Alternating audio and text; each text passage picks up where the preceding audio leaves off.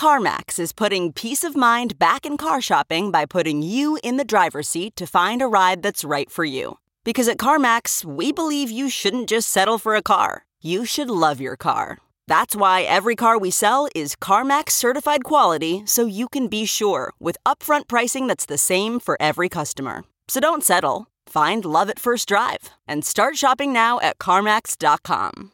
CarMax, the way car buying should be.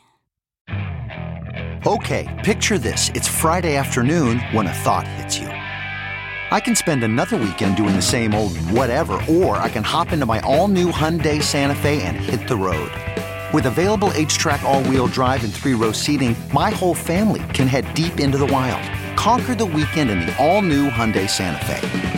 Visit HyundaiUSA.com or call 562-314-4603 for more details. Hyundai, there's joy in every journey. I think at the core of their philosophy, summed up by the tagline written by Eric Hughes, and I think it was Cypherpunks manifesto, was Cypherpunks write code. I mean, these were technologists, and they believed that technology is the driver of history. Welcome back to The Breakdown with me, NLW. It's a daily podcast on macro, Bitcoin, and the big picture power shifts remaking our world. The Breakdown is sponsored by Crypto.com and Nexo.io, and produced and distributed by CoinDesk. What's going on, guys? It is Wednesday, November 4th, and today I am so excited to share a conversation with Jim Epstein. Jim is the executive editor of Reason TV and podcasts, and as part of that role, he recently produced a 4-part documentary series called Cypherpunks Write Code. It's the story of a movement that laid the intellectual and technology foundations that still serve us today, most notably in the emergence of Bitcoin as both an economic and a political force. This conversation is meant to serve as a companion to that documentary, and we get to go deeper into some of the stories as well as the things Jim learned interviewing the founders of that movement. If you are interested in the big ideas that led to Bitcoin and that led to the fight for encryption that we're still having, you're going to love this. You're going to love Jim's series. So without any further ado, let's dive in. All right, Jim, welcome to the show. Thank you so much for having me. I'm really excited about this. I loved the series. I mean, a lot of the content that you guys do is wonderful, but this series in particular, I thought was particularly relevant for this moment, certainly for this audience. And so I'm really excited to dive in, hear a little bit more about how this project on the history of the Cypherpunks came together and kind of what you learned going through it. But I guess maybe just to start is, let's set the frame. When did you start thinking about this? How did this idea come together for you? Well, I guess it was sort of around 2013, I think, that I started to become totally obsessed with Bitcoin. Just like listening to every Bitcoin podcast, reading every book I could get, just the standard story that you hear over and over again about people kind of like getting completely consumed by a topic. And I did some projects at Reason, about on Bitcoin themes, cryptocurrency themes, but I've always loved history. I read some references to the cypherpunks. I'm trying to remember what it was. You know what? Actually, it was a talk that Paul Rosenberg gave. I think it was like at some Chicago event that his daughter Hannah, who's a person in the space as well, had recorded like on a phone, kind of a low res thing. And I remember, I think I was like, my kids were at a playground or something, like very small kids at the time. And like, I was just on a bench, like killing time. They were kind of like doing their thing. And I was like, clicked on, I saw it on Twitter or something. And I clicked on it and I started watching it and I totally got fascinated. I was really hooked in. I ended up interviewing Paul in my documentary. And he's a really interesting guy himself and a novelist. So anyway, that kind of, I started thinking about these issues and I didn't really know what I wanted to do about the cypherpunks. I just, understanding the roots of Bitcoin and understanding also how so many of these, I think I got a sense from his talk that so many of the things that we the people talk about in today's community have these antecedents, that people were talking about these same issues in the 90s, and maybe we're not aware of them. Where did this idea of using cryptography as an economic system, or sort of the basis of a new monetary system, where did that come from? And I was just fascinated by it. So what I started to do, without much of a focus, is I started to collect interviews. So I didn't have much of an idea, but I remember I was going out to the Bay Area because I was going to do a story about autonomous vehicles. I was going to go to a conference. It was kind of a not my favorite piece, but I did probably like a 7-minute piece for Reason on that. And I think I was probably doing some other shoot while I was out there too. And while I was there, I got in touch with Tim May. And I ended up basically tacked a day onto my trip, and I ended up kind of spending a day with him and interviewing him for several hours and recording it. And I just kept doing this. It was on that trip that I learned a lot in the process of that interview. If I could do that interview at the end of the project, I mean, you'll hear this all the time from documentarians, I would do it totally different. I would ask better questions. I'd be more informed. But we talked for long enough that I got a lot of good material. And I just kept doing that for a long time. And then I guess it's really kind of within the last year that I kind of had a vision for how to weave it into a narrative. It was difficult because basically it's like, never do a documentary about like a bunch of really smart guys sending each other emails, which is basically what the Cypherpunks is, because there's really nothing to show on the screen. So that was really challenging.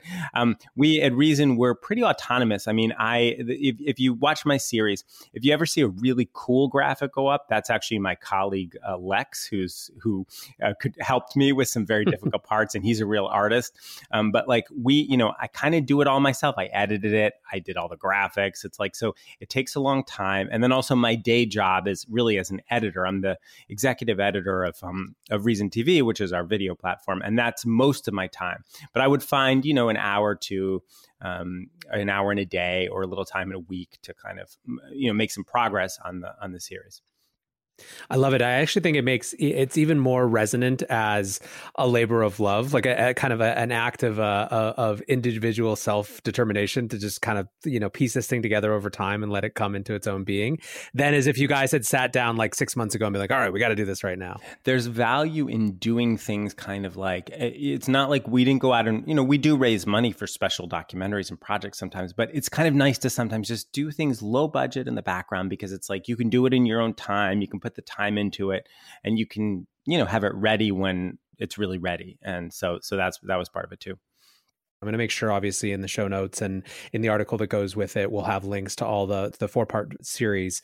How would you define the cypherpunk movement? I think Eric Hughes, who was a mathematician and one of the people who was on this iconic Wired cover, it's actually the second issue of Wired, and kind of one of the co-founders. It was him and Tim May and Hugh Daniel, really, who had the original idea. And in my documentary, Eric Hughes describes the cypherpunks, I think, as cryptography activists. They were people who they were very excited by the concept of public key cryptography and the potential. There was this complete sea change that happened in the late 1970s in the field of cryptography. Before 1976, the whole cryptography was basically like what you're used to with kids' games. Like you have a decoder ring. It's like, A equals Z, and it's like just a code. And if you had the code, you could translate it. Very simple, very basic idea. And that was kind of how it worked. And this was also you could crack the code as the Allies did during World War II, which really helped win the war. Actually, now there was this huge breakthrough in terms of in 1976 with the discovery of public key cryptography, and then following on that. There was the first public key system. And basically, this was a way of encrypting information where you didn't need to exchange keys. And the people who were really early in this recognized that it made what we call end-to-end encryption possible. For basically no money, two people could exchange messages, and the most powerful, a global superpower couldn't crack it if it was done correctly. And that idea as a technology that shifted the balance of power between the individual and the state. That it was revolutionary, and a few people in the late 70s really saw that potential. And I think one of the most important papers in the cypherpunk movement, which hasn't gotten enough attention, although I think it was one of the very first things posted to the list, is this paper called "From Cryptography to Crossbows," and it really draws this analogy between public key cryptography and the crossbow as a technology that basically allowed an individual to stand up against an army, a weapon that, like cryptography, shifted that balance of power. And this is going a powerful metaphor. Cryptography as a weapon that you hear it today. I mean, you'll see it sort of throughout the cypherpunk movement. So they were really interested in the potential of cryptography, and especially, see, what had changed by the early 90s was that the internet had arrived. The cypherpunks were coming together just as the World Wide Web was launching. And they saw that the web as this peer-to-peer communication platform, global communication platform, was the platform on which cryptography could really live up to its potential. And they start to have these wild ideas and ways in which you could build on cryptography, not just to send secret messages, but of course it allowed you basically to have a pseudonymous identity on the internet, a provable identity, because you could sign. You basically had a private key to prove your identity.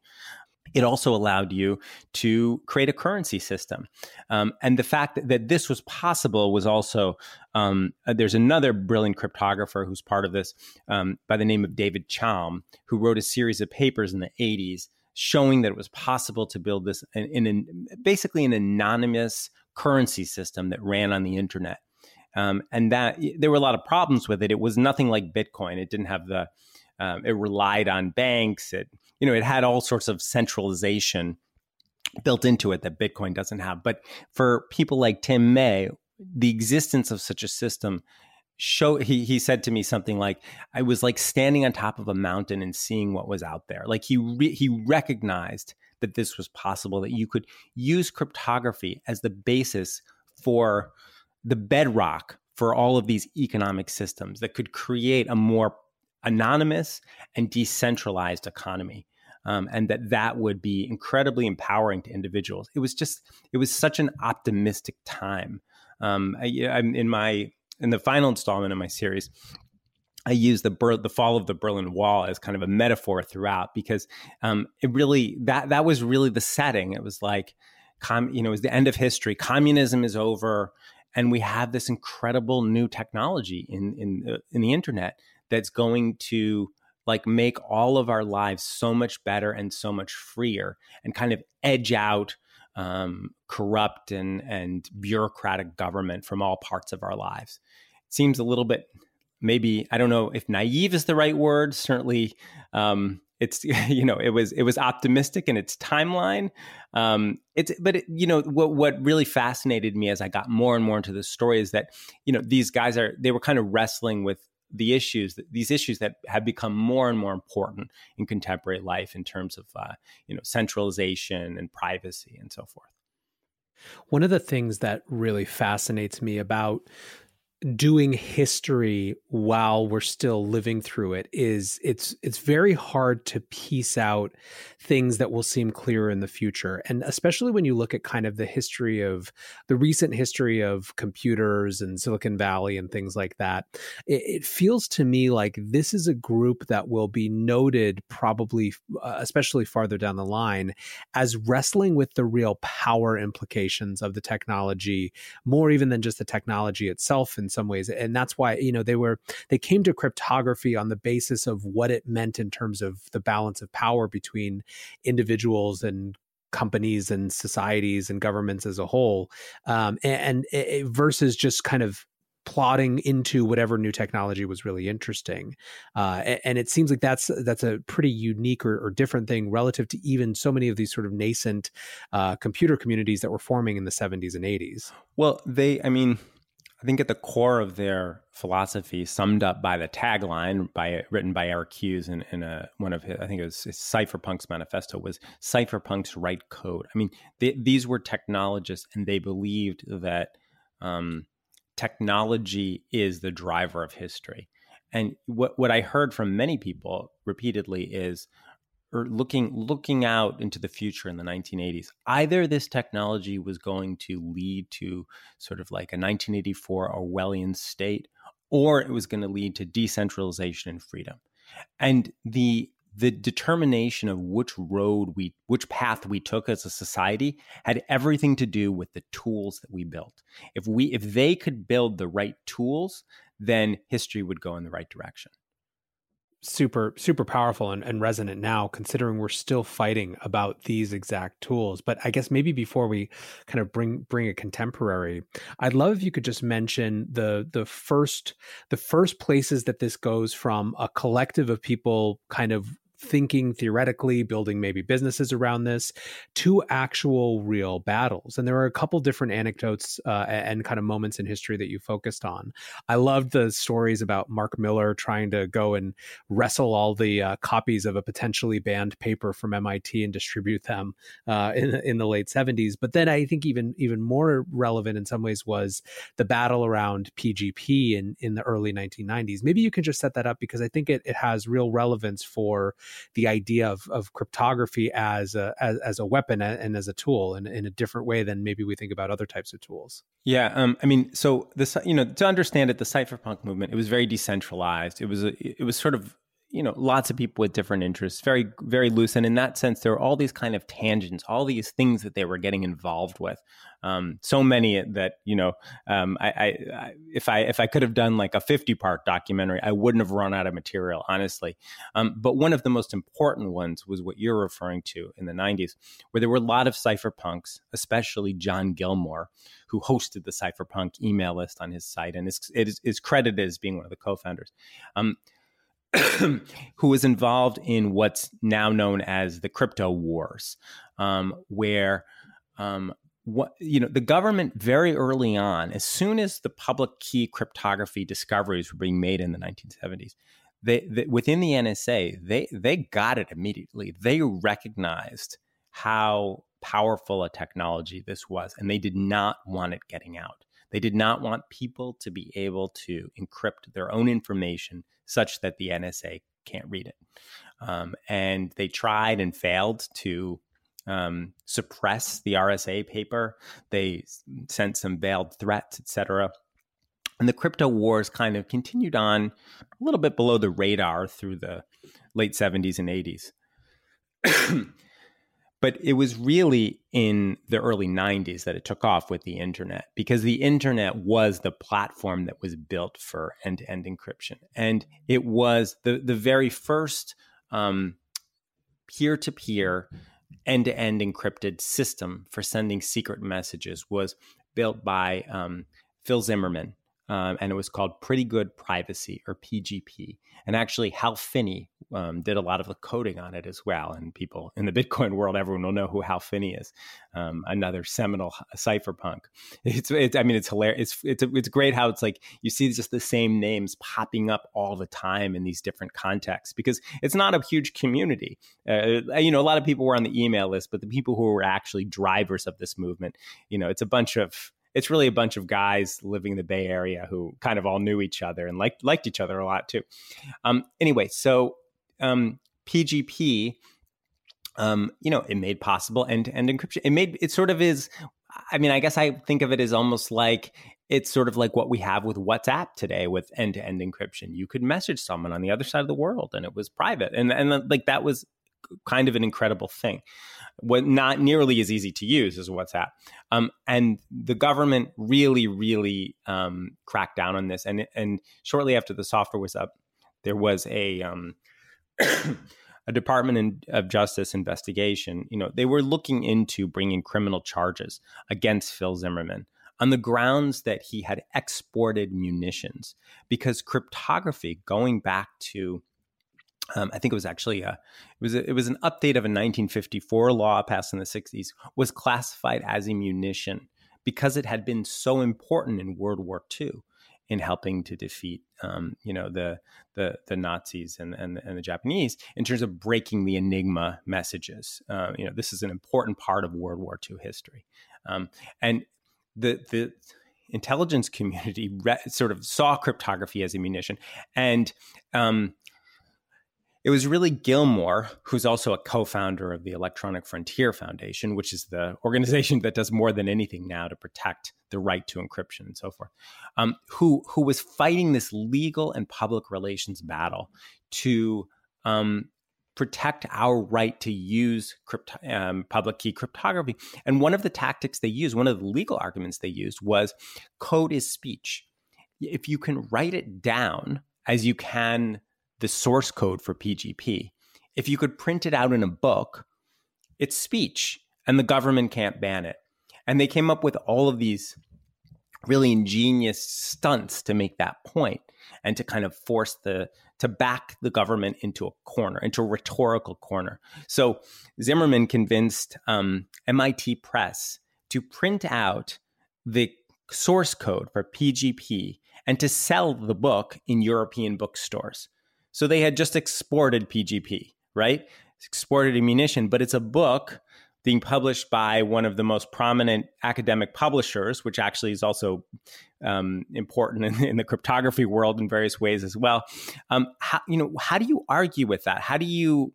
I mean, it was just kind of a brilliant legal tactic, and then you also see, and Adam Back was also involved with this as well, in terms of like a T-shirt which had the code for PGP. Am I a munition? Or if you put code on if you tattoo, encryption code on your arm, so basically that was the idea. That was the point. And I think it's like you can actually, it's relevant to the Bitcoin world today too, because it's like, if it's illegal to send someone money, what if I write down, my keys on a piece of paper and I hand them to someone? Can the government legally stop me from doing that or for publishing that? That might be a fight for the future, but there are obviously, when you're talking about cryptography, the idea of money is speech or is obviously still relevant to this history of the crypto wars. And of course, the crypto wars are still ongoing. I mean, one point that I make in my documentary is like Bill Barr is saying the exact same thing that the FBI director Louis Freeh was saying in the 90s. We need to build in back doors. There was this huge fight over building something called the Clipper chip. It's all the same idea. It's basically require software makers to give the government a way to read your messages if they want to, basically weakening the security. And so far, cryptographies remain legal. We're winning the crypto wars in that sense, although in another sense, we're losing as well. So it's a complicated matter. Yeah, and Bill Barr is certainly another level of opponent in terms of how big an issue he's decided to make it. And I think a lot of people, what their worry is now is the dramatic shift in public sentiment against tech creates a potential political opening, Absolutely. Yeah, that's true. This episode is brought to you by Crypto.com, the crypto super app that lets you buy, earn, and spend crypto all in one place and earn up to 8.5% per year on your Bitcoin. Download the Crypto.com app now to see the interest rates you could be earning on BTC and more than 20 other coins. Once in the app, you can apply for the Crypto.com Metal Card, which pays you up to 8% cash back instantly on all purchases. Reserve yours in the Crypto.com app today. Many investors want to be a part of the next bull run. Others seek to build their dream home, finally launch that startup, or fund their education. Try Nexo's instant crypto credit lines and borrow against any major cryptocurrency with no minimum or maximum withdrawal amounts, no fees whatsoever, no credit checks, and flexible repayment. Not to mention the APR starts at just 5.9%. Stay on top of your investment game with Nexo.io. And remember, it's your crypto, your credit, your choice. Get started at Nexo.io. The other big theme, or one of the other big themes from across the series, was this sort of schism and rebirth in some ways. And obviously, it's important that this is not like a group that sat down like Students for a Democratic Society or something to like write their manifesto. It's this sort of loose assemblage. I mean, it's the idea of decentralization kind of put together. But you kind of define these two different subsections who had maybe different ways of looking at the world and how they started to kind of drift apart before eventually kind of seeing a reboot around Bitcoin. Right. So one of the arguments of my series is that a debate that happened, a disagreement that happened between two guys who were really friends and liked each other a great deal, Phil Salen and Tim May, and this happened in 1987. That their debate over how these tools, and they weren't even yet talking quite about cryptography. They were actually talking kind of about the internet, but I think it applies, how these tools would lead to more freedom and would have a real impact on the world, that you can sort of see that argument, shades of that argument, still in today's cryptocurrency space. So basically what happened was Phil Salen, who's another one of these really important figures in all of this, and he was an economist and an entrepreneur and a follower of Friedrich Hayek, and someone who had he had just had this circle of people who were around him all the time because he was absolutely brilliant and people just kind of wanted to be in his group. And he had come out of this private space industry.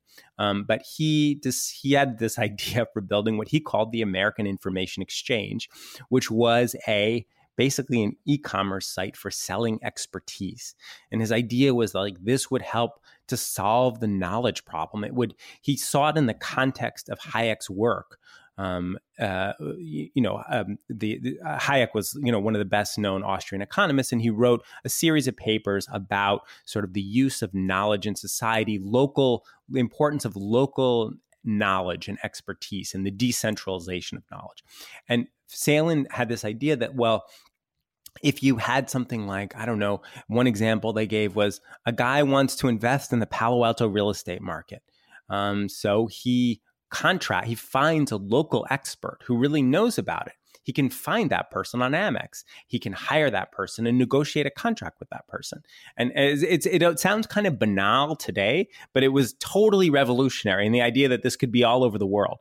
And it did not run on the internet, actually. It ran. Well, that's the wild thing about this moment, is that it's easy to see or kind of see oh yeah, people have been trying different versions of that for a long time. You can see a little e-commerce in there.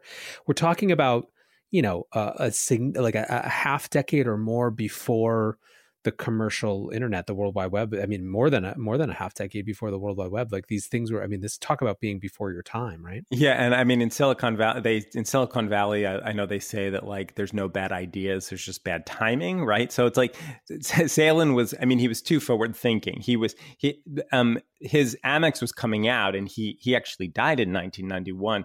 Just as the World Wide Web was coming out, so the timing was bad in that sense.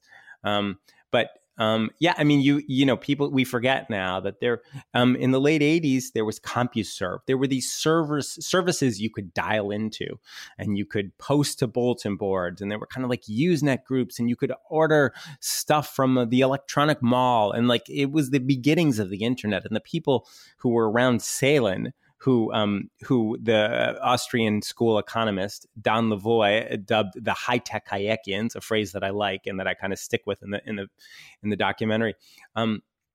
They really they saw that where this was headed, and Salen was really excited about it. So he built this system called Amex, and he didn't just dream it up. They built Amex. I got a friend's dad to help me resurrect an old computer, and I borrowed some disks, and I actually ran Amex, and I played around with the software. It's amazing software.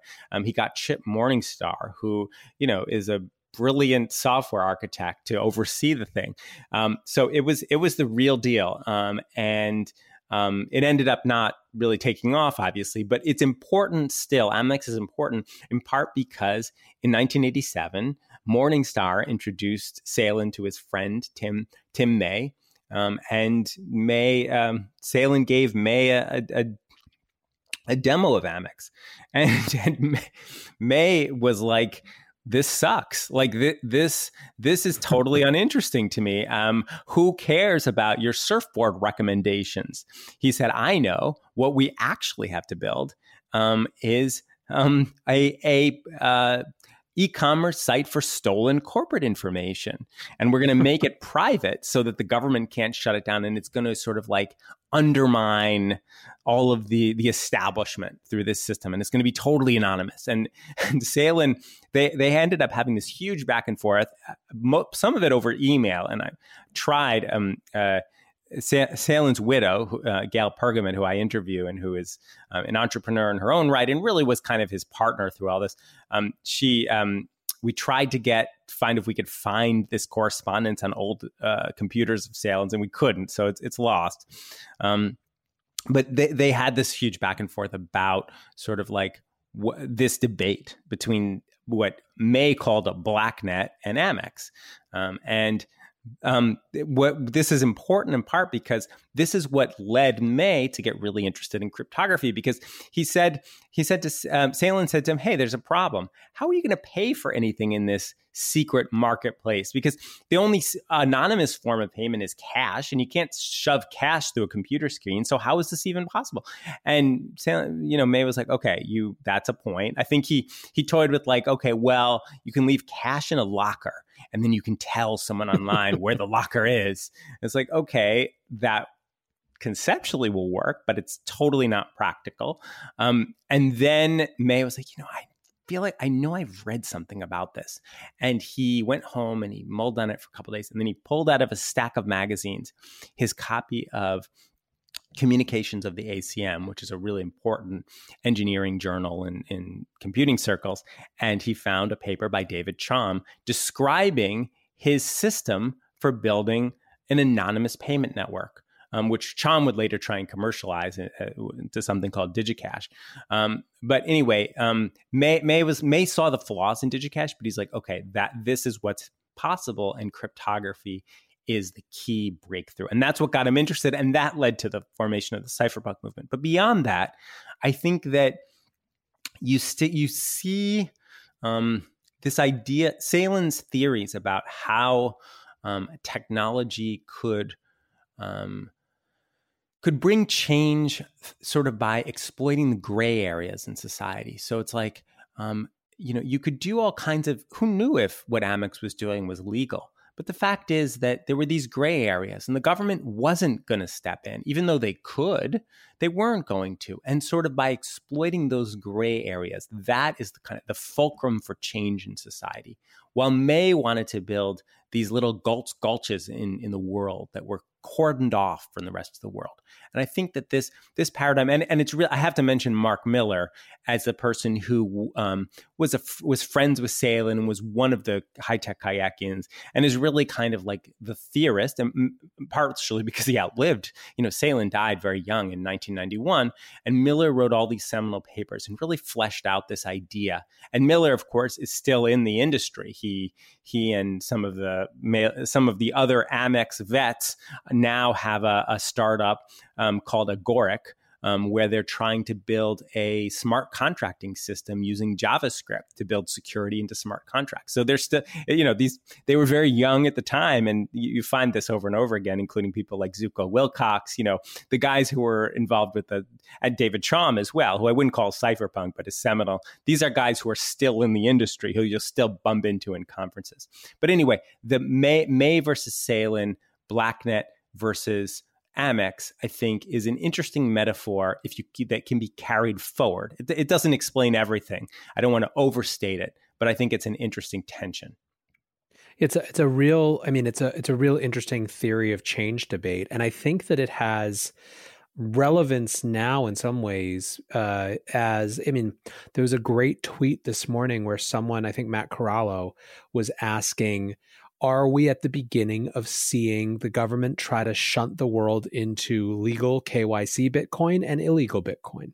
And your take on how to fight that, how to work with the government around KYC. This is a major schism in the Bitcoin and the crypto world for sure as well, and I think it gets to some of the same issues about how how kind of integrated into the existing system you can be without losing the actual fulcrum for change, to use your words.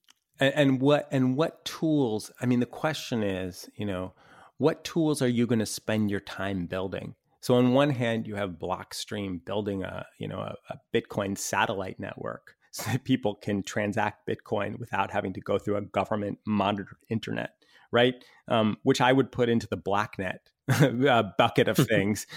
Or you have, like a Coinbase, which is totally regulated and complies with all regulations, but is, done a lot for making Bitcoin easy to purchase and, really could be argued, really accelerated adoption in many ways. So which is the best path to to enabling change? And if you believe, as the Cypherpunks do that Cypherpunks write code tools, the tools are what matter, then these questions of what you spend your time building are really important.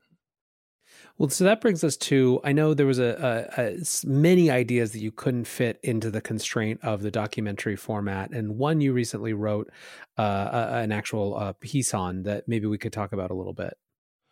Sure. So yeah, I mean, the piece is kind of structured around what I was just talking about, looking at how the Miller-Salin versus May debate and how you could apply it to the current industry. And I start by talking about Katie Hahn, who's a general partner at Andreessen Horowitz, A16Z, which is one of the premier Silicon Valley VC funds. And, she came out of the Department of Justice, was involved with the case where she wasn't working the Silk Road case, but she actually prosecuted the corrupt agents who were working on the Silk Road case. And, she's all the way over to one side. I don't want to associate her too closely with Salin because, she has a lot, Salin was a radical libertarian. And I don't know Katie Hahn, and I didn't interview her. I'm assuming she's not. But when you hear, she's also on the board of Facebook's Libra. And if you read the Facebook Libra white paper, they talk about things like, basically making the movement of money more efficient and reducing transaction costs and so forth.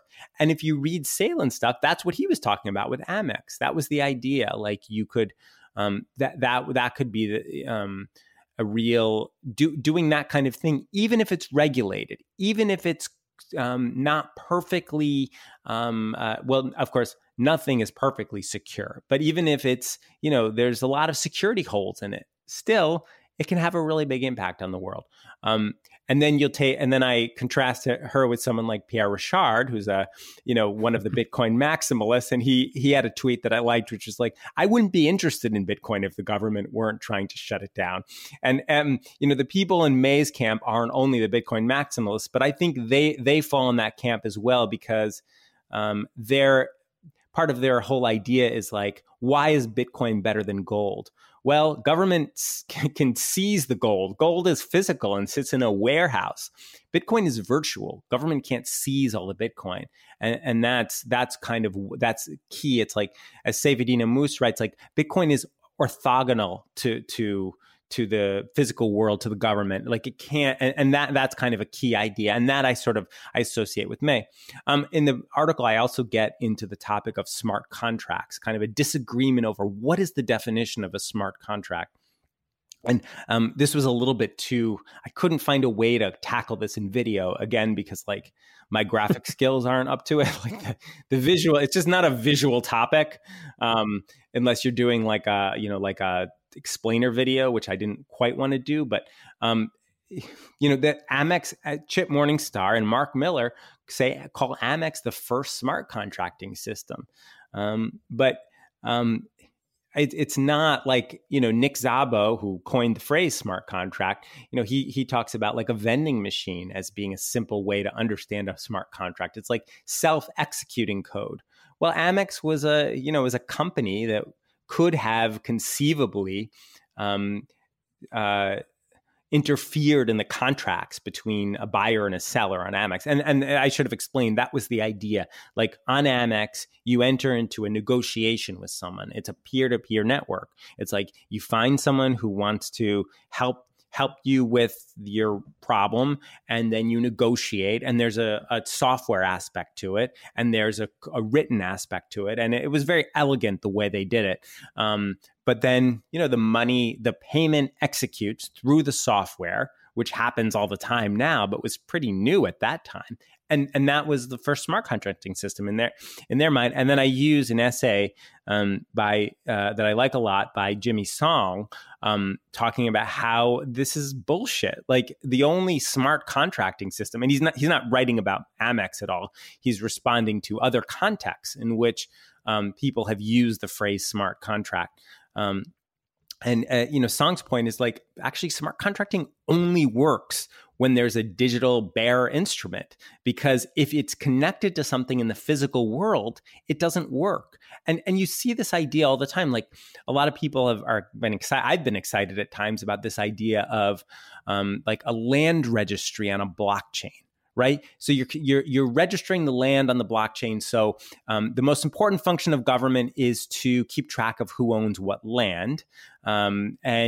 Most governments do a terrible job of it. I probably shouldn't say most. Many governments do a terrible job of it.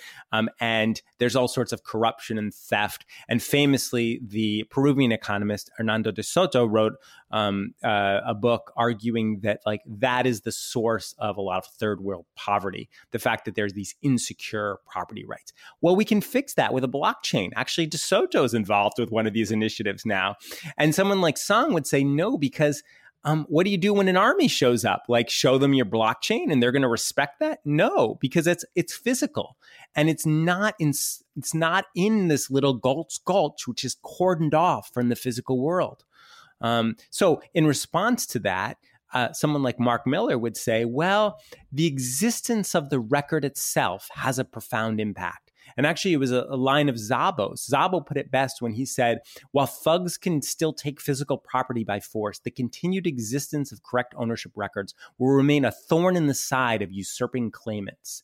From his 1998 essay, Secure Property Titles with Owner Authority. So the idea is like, it still has an impact. And it's like this idea of like the gray areas, or like, practically speaking, it does have an impact. And governments that come in and ignore written records when they exist, bear a big cost, and often they won't do it.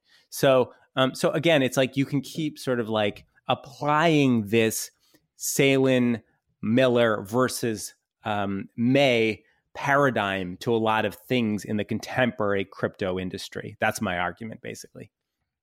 Super, super fascinating. I love it. We'll have to make sure to link that one too. Well, listen, I think this is so fascinating. I mostly just want to get people to go read or to watch the series. I think a lot of folks will if they haven't seen it yet. But I guess, as you reflect on this, how did the process of having all these conversations and bringing it all together, change the way that you think about the contemporary battles or challenges that we're living through? And I guess maybe, one part or way to contextualize that is the show's it's being recorded before the election, but it's going to be released just after the election. What do you think about the battles that we're going to face around encryption, around Bitcoin, around private money, in the administration to come? I mean, the Democrats are just as bad as Republicans on this issue. There's every reason to believe that when, if Biden wins and Barr is no longer attorney general, that the next attorney general is going to be just as bad. It's like Jonathan Rauch, who wrote a great book on free speech. I think one of his lines is like, the battle for free speech will never be won. We're constant. It's such a counterintuitive idea. Like, we're constantly going to need to be fighting that fight for free speech. And I think it's the crypto wars are never going to win, never going to end. They're going to be ongoing. And in a sense, like what I see coming, because I'm a Bitcoin optimist, I think Bitcoin is just the most important technology of our time. I totally sympathize with all the people on Twitter say, like, imagine living in this world without Bitcoin. Like, I feel the same way. It's what gives me hope. And because I think that Bitcoin is going to become more and more important and replace a lot of fiat currency over time, I think that the crypto wars are going to heat up. And that, I feel like this is just the beginning. We've seen nothing yet. And I guess from doing this series, I've come to see like it is just part of this long battle that really begins with Diffie-Hellman and the discovery of public key cryptography. Like that's the beginning in 1976. And like, it's going to be a long road, but I think I'm ultimately optimistic. Like I think that it's just, I think that the tools that people are going to build are going to ultimately prevail. But yeah. Well, I love that sort of optimism and that skepticism, I guess, or concern all wrapped up into one. But for now, Jim, thank you so much for hanging out with the crew over here today. Really great work on the documentary. Loved watching it. Loved getting to have this conversation. And I hope everyone goes out and watches it right now. Thank you so much for having me. History is hard to see when you're living through it, and I've spent a lot of time with early technology and internet history. What makes this group so different and special is that they were thinking before so many others about not just the technology itself, but about the real social and political implications of that technology. These battles, of course, aren't over. I've talked frequently on this show about Attorney General Barr's war against end-to-end encryption and what it means. And as you've heard through the last half hour, that's a battle that started many, many years ago. The cool thing is that now there's a new set of people ready to pick up the mantle, ready to have some of those fights, whether they be more high-tech Hayekians or crypto-anarchists. There's a lot of new energy, and I'm excited to be bringing you some of those early foundational ideas through this show. So I hope you enjoyed it. I hope you go and watch the show on YouTube as well, or the documentary series on YouTube. I'm confident you're going to have a great time with it.